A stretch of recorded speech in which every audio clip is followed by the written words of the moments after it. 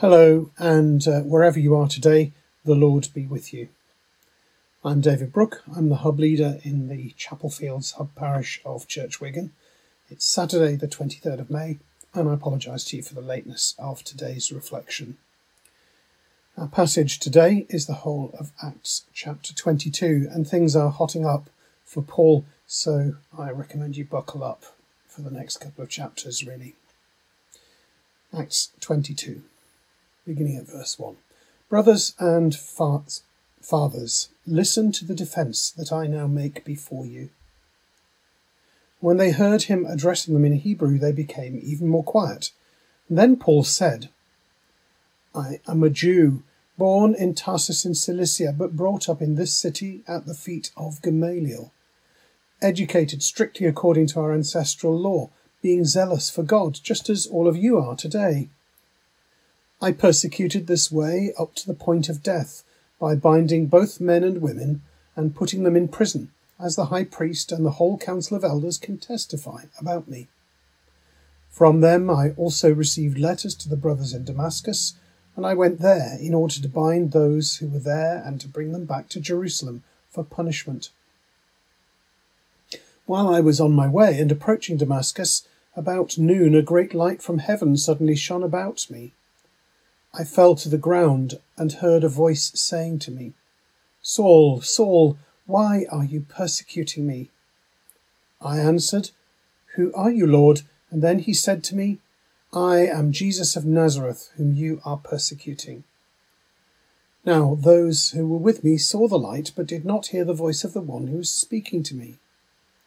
I asked, What am I to do, Lord? And the Lord said to me, Get up and go to Damascus. There you will be told everything that has been assigned to you to do. And since I could not see because of the brightness of that light, those who were with me took my hand and led me to Damascus. A certain Ananias, who was a devout man according to the law, and well spoken of by all the Jews living there, came to me, and standing beside me he said, Brother Saul, regain your sight. And in that very hour I regained my sight and saw him. Then he said, The God of our ancestors has chosen you to know his will, to see the righteous one and to hear his own voice. For you will be his witness to all the world of what you have seen and heard. And now, why do you delay? Get up, be baptized, and have your sins washed away, calling on his name. After I had returned to Jerusalem, and while I was praying in the temple, I fell into a trance, and saw Jesus saying to me, Hurry, and get out of Jerusalem quickly, because they will not accept your testimony. And I said, Lord, they themselves know that in every synagogue I imprisoned and beat those who believed you. And while the blood of your witness Stephen was shed, I myself was standing by, approving and keeping the coats of those who killed him. Then he said to me, Go, for I will send you far away to the Gentiles. Well, up to this point they listened to him, but then they shouted, Away with such a fellow from the earth, for he should not be allowed to live. And while they were shouting, throwing off their cloaks and tossing dust into the air, the tribune directed that he was to be brought into the barracks, and ordered him to be examined by flogging to find out the reason for this outcry against him. But when they had tied him up with thongs, Paul said to the centurion who was standing by, Is it legal for you to flog a Roman citizen who is uncondemned? And when the centurion heard that, he went to the tribune and said to him, What are you about to do? This man is a Roman citizen. The tribune came and asked Paul, Tell me, are you a Roman citizen? Paul said, Yes. The tribune answered, It cost me a large sum of money to get my citizenship. Paul said, But I was born a citizen. And immediately those who were about to examine him drew back from him, and the tribune also was afraid, for he realized that Paul was a Roman citizen and that he had bound him. But since he wanted to find out what Paul was being accused of by the Jews, the next day he released him and ordered the chief priests and the entire council to meet. He brought Paul down and had him stand before them. For the word of the Lord. Thanks be to God. Well, the first thing that struck me about that passage was the power of Paul's testimony, the sheer power of it. I wrote about Paul's Damascus Road experience for these reflections back at the end of April. Doesn't that seem a long time ago now? And I commented then that it was one of those events in Acts that will be recounted more than once. And here we are. Paul tells the story in quite some detail, and you'll notice it's almost the same words, and includes his sense of shame at once having approved of the stoning of Stephen. It's a frank and powerful account. But I came to the conclusion that it wasn't the heart of the chapter. The next thing that struck me was Paul's powerful position. He's educated and polylingual. He spoke to the tribune a moment ago in Greek, and now he addresses the people in Hebrew. He's a great orator. People always stop and listen to him. He has all the advantages of both an impeccable Jewish pedigree and Roman citizenship by birth. That even puts him above the tribune, who had to pay a lot of money for his citizenship. But I came to the conclusion that this wasn't the heart of the chapter either. Then I noticed that there's a theme about doing the right thing. Paul had always, in the past, done the right thing as a Pharisee among Pharisees by persecuting Christians. He was a man bound by the law. The tribune, too, wants to do the right thing, and when he discovers Paul's citizenship, he's terrified that he's done the wrong thing and will be in trouble. But that isn't the heart of the chapter either. I was struck by the powerful and unpleasant reactions of people who feel threatened. The dramatic reaction of the crowd, shouting, throwing off their cloaks, raising a dust storm.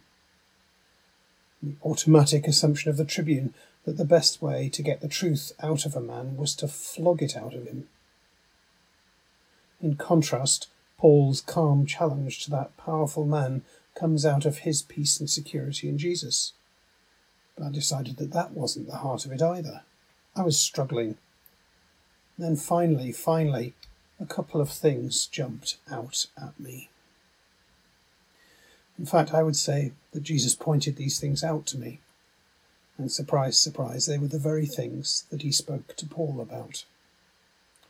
It suddenly hit me what it was that had tipped the crowd over from intent listening into rage. So sudden and so dramatic. Did you notice what it was, though? It was when Paul spoke about Jesus speaking directly to him. The idea of Paul claiming to hear directly from God was an outrage. And then there's not just the fact of it, but the content of what Paul claims Jesus had said. Paul says that Jesus, the Lord, God, had warned him that they will not accept your testimony about me, and then told him, "Go, for I will send you far away to the Gentiles." More outrage. He's saying, and he claims Jesus, he claims God as his authority, that they, the crowd, are deaf to God's message, and the Gentiles are more receptive and equally deserving. It all seems to hinge on that moment. And in the context of the story Paul has just related from his own life, it makes perfect sense to me now. Paul has just given an account of how he was confronted with his own utter selfishness, self-righteousness, sinfulness, the real blindness of which he was healed.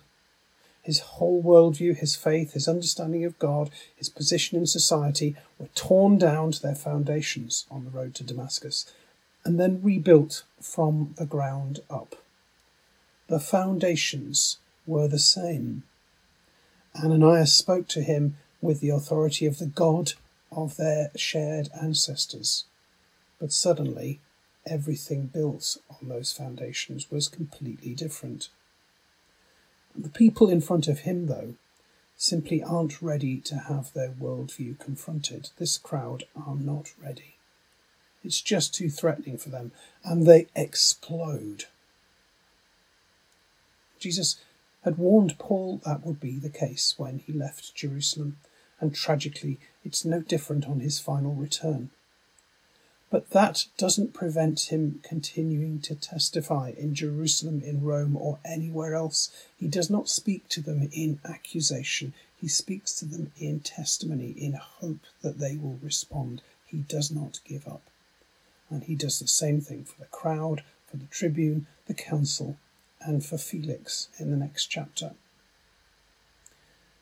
Jesus warns Paul that many will not accept your testimony, but testify he must. He cannot help himself. The same applies to us. Many will not accept our testimony either, but testify we must. Pray with me that Jesus will give us that same drive and compulsion to testify to our faith in him. So would you join me in praying as we finish? And together with disciples of Jesus across Wigan, throughout Liverpool Diocese and around the world, we pray in the words that Jesus taught us. Our Father, which art in heaven, hallowed be thy name. Thy kingdom come, thy will be done, in earth as it is in heaven. Give us this day our daily bread, and forgive us our trespasses as we forgive them that trespass against us. And lead us not into temptation, but deliver us from evil. For thine is the kingdom, the power, and the glory, for ever and ever. Amen. God bless you in the rest of the day ahead.